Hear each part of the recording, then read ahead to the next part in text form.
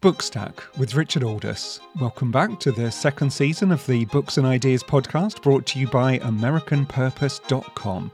You can check our website for all the latest commentary and analysis, and it's also where you can sign up for our regular live Zoom events. Coming up on the show today, Toby Harnden, a former foreign correspondent for the London Sunday Times and the Daily Telegraph, a winner of the Orwell Prize and author of the new book First Casualty, the untold story of the CIA mission to avenge 9/11. Toby, welcome to Bookstack. Hi Richard, thanks very much. It's great to be here. So congratulations on the book. The context, of course, is 9/11. This weekend marks the 20th anniversary. Before we discuss the book, what are your own memories of that day? Well, like everyone else, I think particularly people in the United States, it's sort of seared into my consciousness. So I was working for the Daily Telegraph at the time as the Washington bureau chief. And I was just walking into the office, and we had TVs there, and there were news reports of a small plane having flown into the World Trade Center, and I just sort of thought, that's a bit weird. Didn't think too much more of it, and I had my sort of plan for the day, which involved going to cover Laura Bush, then First Lady, testifying before Senator Ted Kennedy's Senate Education Committee on Capitol Hill. And so I was sort of just, getting things together for that. And coverage on the news, I had CNN on live, and I was watching, and then, I saw an airliner fly into the second World Trade Center tower.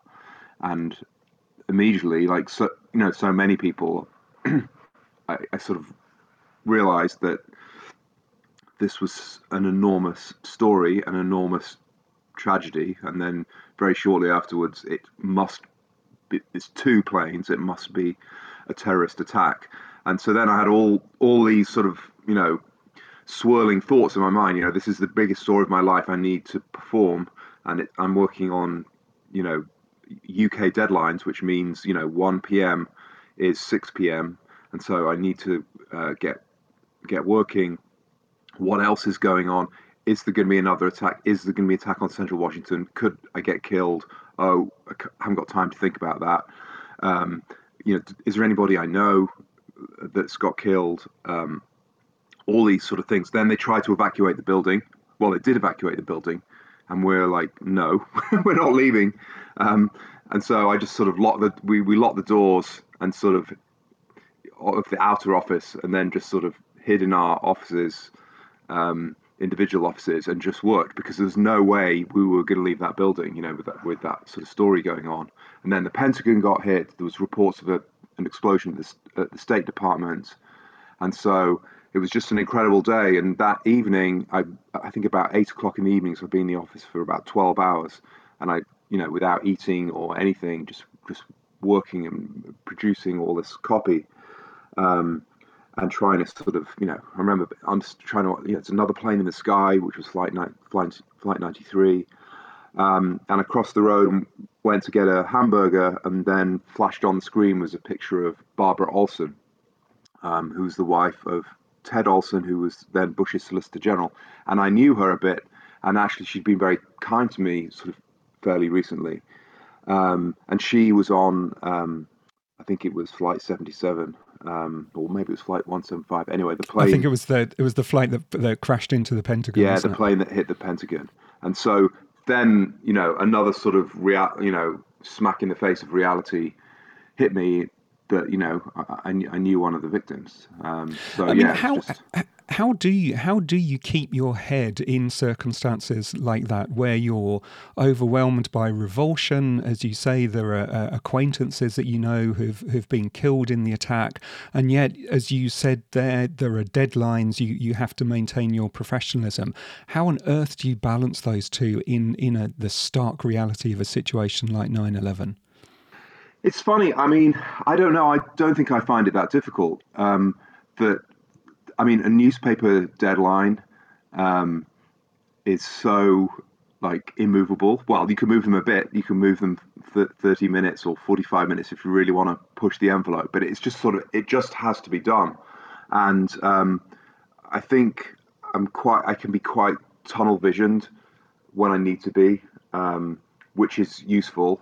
So I tend not to panic. I mean, if I have a problem, it's sort of that I think things are going to be fine. So in sort of dangerous situations, I remember in Iraq, there was sort of gunfire ahead of us, and I was with a Guardian reporter, and we'd just been playing squash. I mean, which was a crazy thing to do anyway, because it meant we were going in and out of this university with sort of an hour, an hour there, and it was 2004, and we could easily have been abducted. But anyway, and as we were driving out, there was this gunfire, and the other guy was like, "Shit, there's gunfire," and I was like, "No, it's fire. It must be. It's just going to be fireworks." and then we kept on driving, and sure enough, it was celebratory fire. But there's all these guys with AK-47s, firing in the air. And afterwards, I thought, maybe I should have actually processed that it was gunfire rather than trying to filter it out and pretend that it was all right. But yeah, I mean, when something happens, I just feel that panic is the least useful reaction, and you just need to focus on what you need to do and do it. And so that's what I've tended to do in situations. So on that day, nearly 3,000 people were killed. The American response was the war on terrorism, an immediate war in Afghanistan. It's interesting because until very recently, it was often described as a forgotten war. Of course, no longer. Everyone is talking about it now with the withdrawal. Why do you think that, before we come on to talk about the CIA and Team Alpha, why did that war happen? And why did it become a forgotten war? Well, the reason why the war happened, which I actually have seen sort of forgotten or omitted from sort of some of the media coverage in the past few weeks, is 9/11. I mean, because we knew that day, certainly in the CIA, and I think even in the sort of media, that it was Al Qaeda, and it was Osama bin Laden, and he was in Afghanistan, and it turned out that all 19 of the hijackers had spent some time in Afghanistan. Many of them had been to Al Qaeda training camps there, and so it was plotted from Afghanistan. And so it was a very sort of pure and simple mission in a way. And it was, I mean, I think of all the wars sort of in modern history, it had more legitimacy and widespread support than any other. So, the United Nations supported use of military force. NATO invoked Article 5. There was military authorization from Congress with a single member of the House voting against military force. And the country was, united in a way that it hasn't been since. And, part of the book is that early mission was a sort of a light footprint. It was advising the Afghans sort of in the wings, and it was hundreds of Americans rather than the 100,000 plus that we got around about 2011. So the mission changed very early on, in sort of late 2001, just as Team Alpha were leaving, and the Pentagon blocked any possibility of a deal between Hamid Karzai, the new president, and the new Afghan government, and remnants of the defeated Taliban.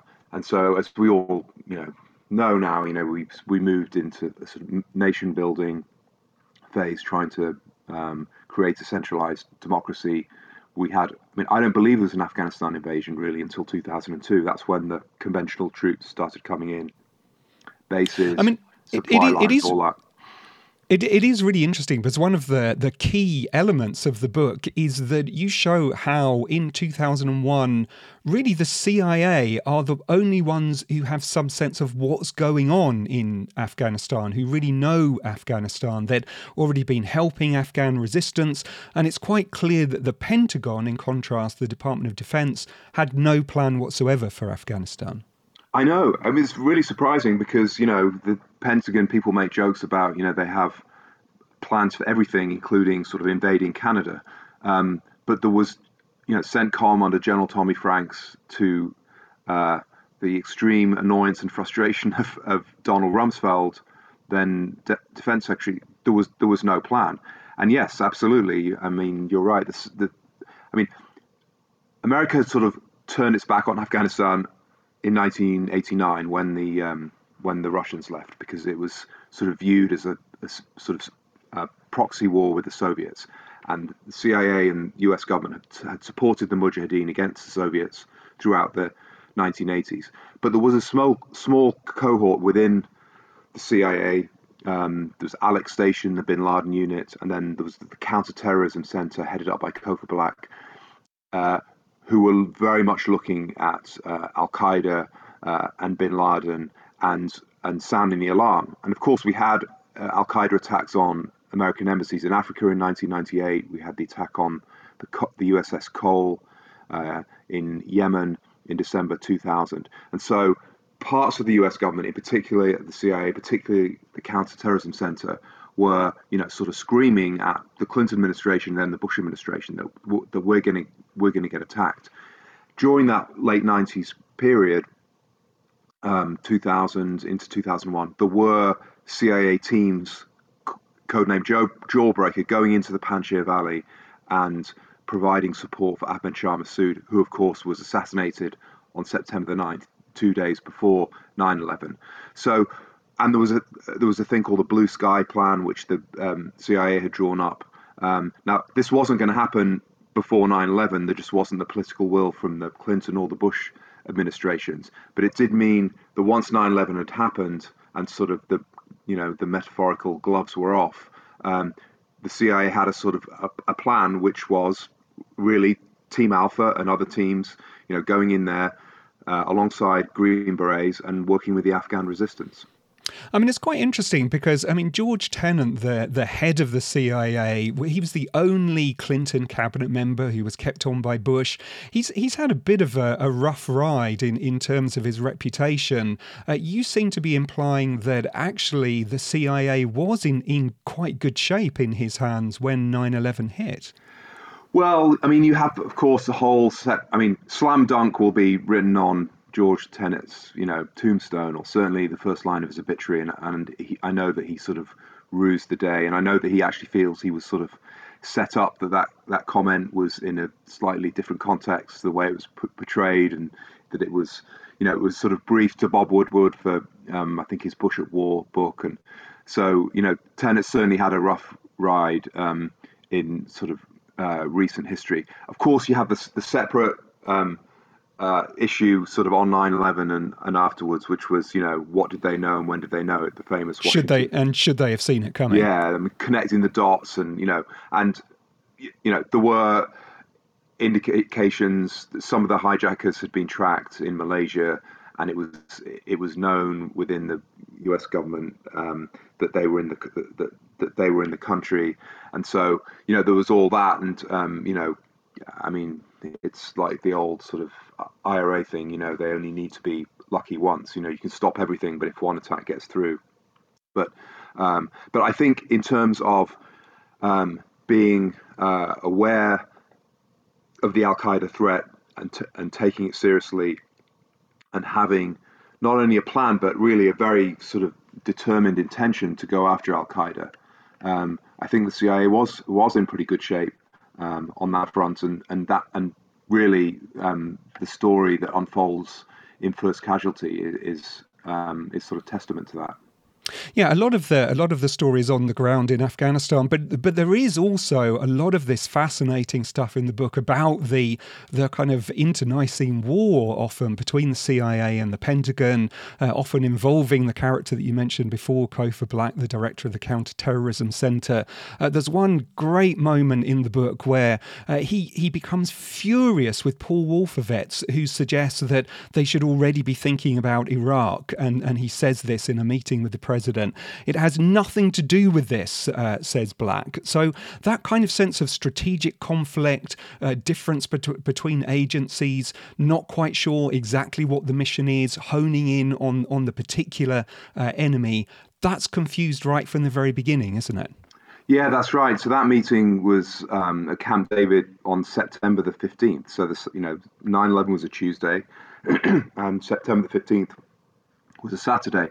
And I remember, talking to Kofa Black about this, and he said my brain was screaming. He was hearing this, and this was not a guy who, had any brief for Saddam Hussein or was any kind of, left-leaning pacifist. I mean, this was a guy who talked about, he wanted to see flies crawling across their eyeballs, and Bin Laden's, head on a pike and packed in dry ice. So this is a pretty sort of uh, fearsome sort of character. But yeah, I mean, he felt that he had to sort of fight off the sort of people who wanted to broaden this out into, well, I mean, it was called early on a global war on terror, but he wanted to focus on Al Qaeda and specifically on Bin Laden and the safe haven they had in Afghanistan.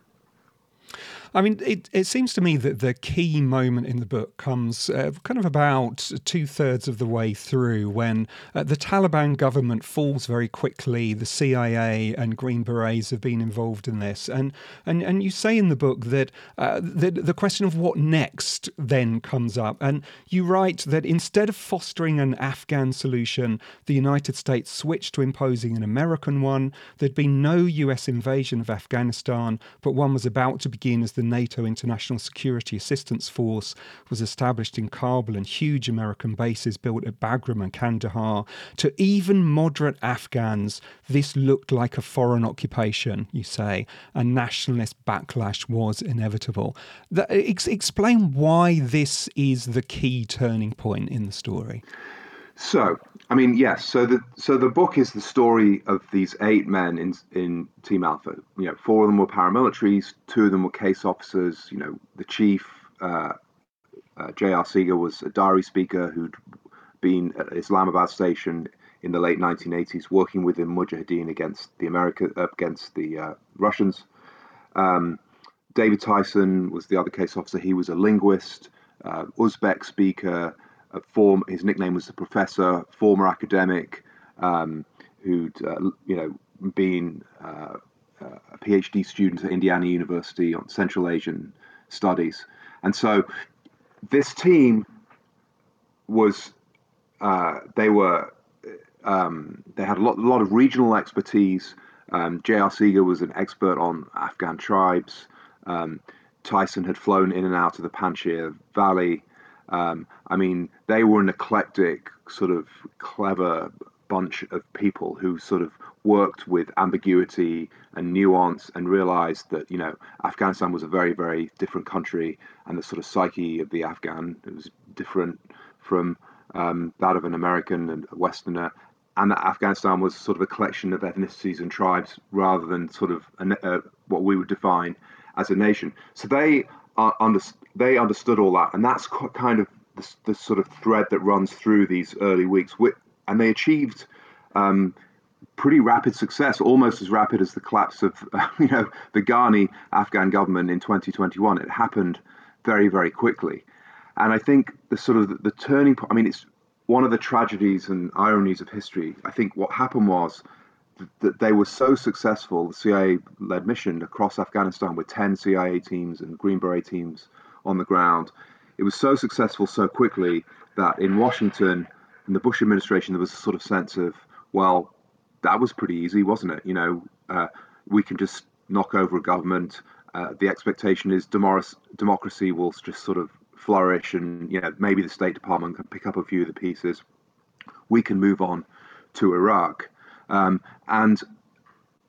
at the same time, there's this sort of sense of, well, very, very strongly articulated. You are with us or against us. You're on the side of good or evil, moral clarity.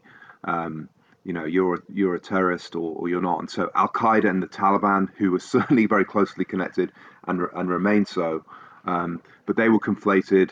And so there was no sort of possibility of the Afghans doing any kind of negotiations with the Taliban. And so the whole thing at this moment, really, I mean, I guess the first week of December 2001, you can see it kind of shift. and all the resources went towards Iraq. All the kind of thinking, the sort of the top, military officers, felt that Iraq was the new game in town, and Afghanistan was on the back burner. So yeah, I mean, all this was happening, really very early on in this. I mean, it's interesting because you went to Afghanistan last year as part of your research and met with Uzbek warlords who'd helped lead the war on the Taliban in 2001. Now, obviously, this is a murky world. Many of these figures themselves have been accused of torture and massacres. But it is interesting that what you find is praise for the CIA and criticism primarily for diplomats and politicians. What you mean from the Afghans? From the Afghans, yeah. That they were kind of essentially their criticism was for the diplomats and American politicians. Yeah, so Abdul Rashid Dostum, General Dostum, a sort of notorious warlord.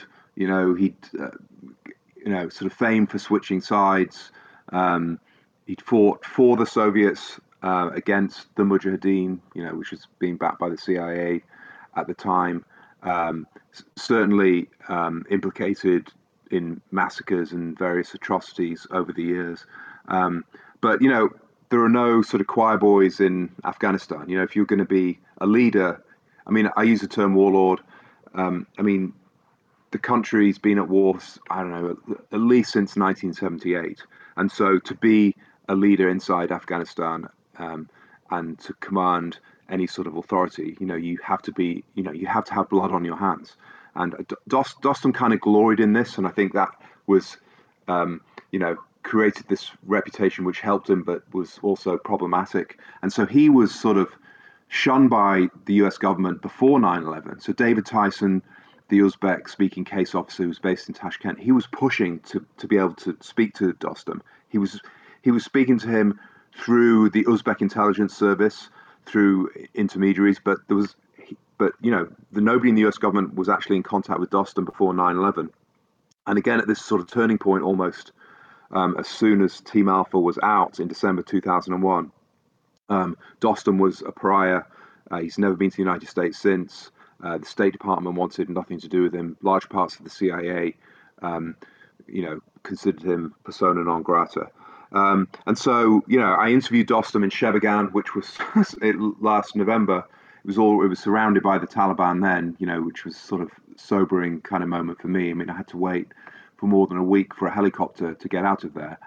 But Dostum was sort of lamenting. Now, listen, he's a controversial and problematic figure, and the idea that if only we'd sort of allowed Dostum to do whatever he wanted, everything in Afghanistan would have been okay. That's sort of questionable. But he was sort of looking back, sort of mournfully, really, at this early period when it was sort of relatively simple. But the Americans were there, the Afghans did the fighting, but the CIA, they came in with $3 million to pay him and others, and also encourage defections from the Taliban. And it was, a very kind of straightforward fight. And then it became, extraordinarily political, and, the big, US government Inc. was involved rather than, a small band of CIA officers and Green Berets who had incredible latitude to take decisions on the ground. So, Team Alpha and the Green Berets who were with them are sort of very fondly remembered in northern Afghanistan for what they did in 2001. Yeah, the central argument of the book seems to be that essentially this war in Afghanistan was 3 months of getting the strategy right, and then 19 years and 9 months of getting it wrong. In that context, I wonder what do you make of the decision by first the Trump administration and then the Biden administration to negotiate and then execute a withdrawal?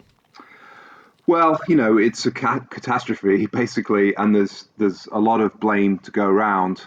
I mean, one of the interesting things about the Team Alpha people, so I'm in close touch with them, there's 6 still living out of the 8. Mike Spann was killed on November the 25th, 2001. Mark Rauschenberger, the medic, died on a CIA mission in the Philippines in 2016, but six still alive. One, Andy, first name only, is still serving in a senior position in the CIA. I don't know what he did, during the withdrawal, but his career was very much in the paramilitary sphere. So my assumption would be that he was very closely involved in the CIA efforts to get assets out. And I'm told that the CIA got 32,000 people out, which is all their assets and all their families. The ones who are out have been working sort of, almost every waking hour, and I've been sort of, a little bit part of it because I'm trying to get a translator out. They're just trying to get people out. They're trying to get Afghan allies out, and so they're not focusing too much. They're classic, focusing on the mission rather than the sort of politics and the rearview mirror. I mean, if you look at every administration, the Bush administration obviously, had it right. I think the principles are right early on. They shifted towards nation building. Obama, counterinsurgency, 100,000 troops, and I think sort of for political reasons he saw it as the sort of the good war, as against the bad war in Iraq, which had been the one of the basis of his presidential victory. And then February 2020, the deal with the Taliban was really a surrender. The Afghan government wasn't involved. I think the writing was on the wall at that point. And then Biden, essentially the same position as Trump, and clearly a very mismanaged, evacuation operation. And do you see that as a tactical miscalculation, but essentially doing the right strategic thing, or do you think it's wrong strategically to withdraw as well? I think it's wrong strategically. I mean, I understand American sort of ennui, and certainly before the collapse of the Ghani government, I think well over 70% of people, Americans, thought we should be out. Right at the beginning, you talked about the forgotten war. I mean, I think most Americans forgot it for about a decade, and now they're very much, more engaged, at least temporarily. Listen, I'm not going to sort of sit around in rural Virginia in 2021 and say, if only we just done this, everything would have been fine. And if I'd been in charge, it would be sort of, flowers in the streets now. I mean, there are no sort of easy solutions in Afghanistan, but I do think that, a residual force of, Trump brought it down to 2,500. Before that, it was 5,000. Something around 5,000. I don't believe it's sustainable to have 100,000 American troops in Afghanistan sort of indefinitely. But I think about 5,000, a small residual force to sort of, stiffen the spine of the Afghan government and stop it collapsing, providing counterterrorism support, in a way, returning to the principles of these sort of early months. I think that, incontrovertibly would have been better than what we're seeing now. And what about the question of the Taliban themselves? Obviously, the country. You've met a number of the important kind of leaders in the resistance. I presume that you've spoken to even some members of the Taliban at different points in your career. What do you think we can expect from what actually I suppose we have to describe as the new Taliban government? Well, the new Taliban, same as the old Taliban. Really. Certainly they're more sort of technologically savvy, and they sort of use WhatsApp and social media, and they've spent 20 years sort of observing the West and fighting the West, and I think they've learned about, our sort of weaknesses and foibles. A number of them have spent a lot of time in Guantanamo Bay. So I think they sort of have a much more sophisticated understanding of the world in the West than they did in the sort of 1996 to 2001 period. But if you look at that list of sort of 33 government positions that were filled, the Haqqanis, extremely closely linked to Al-Qaeda. Mullah Fazl, who's the Deputy Defense Minister, the same position he had up to 2001. involved in massacres of Shia Hazaras across northern Afghanistan. I mean, these were the people who stoned gay men to death, chopped the hands of robbers off, shot women with Kalashnikovs in sports stadiums, and I mean, I think the message from that government that was announced, I think, on Tuesday, was that we haven't changed, and so we've had this sort of wishful thinking from the West because we sort of, I mean, in a way, it's back to the original problem. We think everybody's like us. We think the Taliban is going to embrace sort of elements of Western liberalism now when they've just won. I mean, they have been in their own minds vindicated. So, I mean, they may be a little bit less blatant about some of the things they do. I mean, I think they are going to have a problem ruling this country, and they do want foreign aid. But I mean, I think it will be a very serious mistake to believe that the essence of the Taliban is anything other than what it was 20 years ago. And what lessons do you think that the great powers will take from this? Not just the United States, but also Russia, which obviously has always had a historic interest in Afghanistan, but also, of course, the rising power of China. Well, Afghanistan was the venue for the great game, between the British and the Russian Empire in the 19th century. And you just look at it on a map, Pakistan, which has been a constant sort of, patron of the Taliban and factor throughout these last 20 years. And the head of the ISI was in Kabul the other day. Iran, and then to the west, and then the former Soviet republics, Turkmenistan, Uzbekistan, Tajikistan in the north, and then that little sliver in the northwest, with a border with China. And it's a vacuum. America has left. I mean, I hope that we will still pay attention, and we disengage from Afghanistan at our peril. But there's going to be a big fight for influence. Al Qaeda is still there. I presume, there's a strong possibility that large numbers of jihadis around the world will, sort of be, boosted by this victory. Will head towards Afghanistan. So, America likes to sort of declare an end to wars and say, we're leaving, it's over. Well, it's not over. It's not over for Afghans. And I think, war will continue. I hope and expect some kind of resistance in Afghanistan to continue. It's, pretty tough times in the Panjshir Valley right now. But, I mean, I think that there's a strong possibility at some point, just as happened with Iraq, that, we're going to have to return there, in some form. So the book is First Casualty, the untold story of the CIA mission to avenge 9/11. It's written by my guest, Toby Harnden, and published by Little Brown. But for now, Toby, congratulations again, and thanks for joining us on Bookstack. Thank you very much, Richard.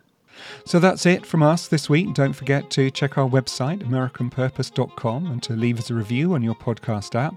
The show is produced by Damir Marusik. Do join us again next week. But for now, this is me, Richard Aldous, saying thanks for listening.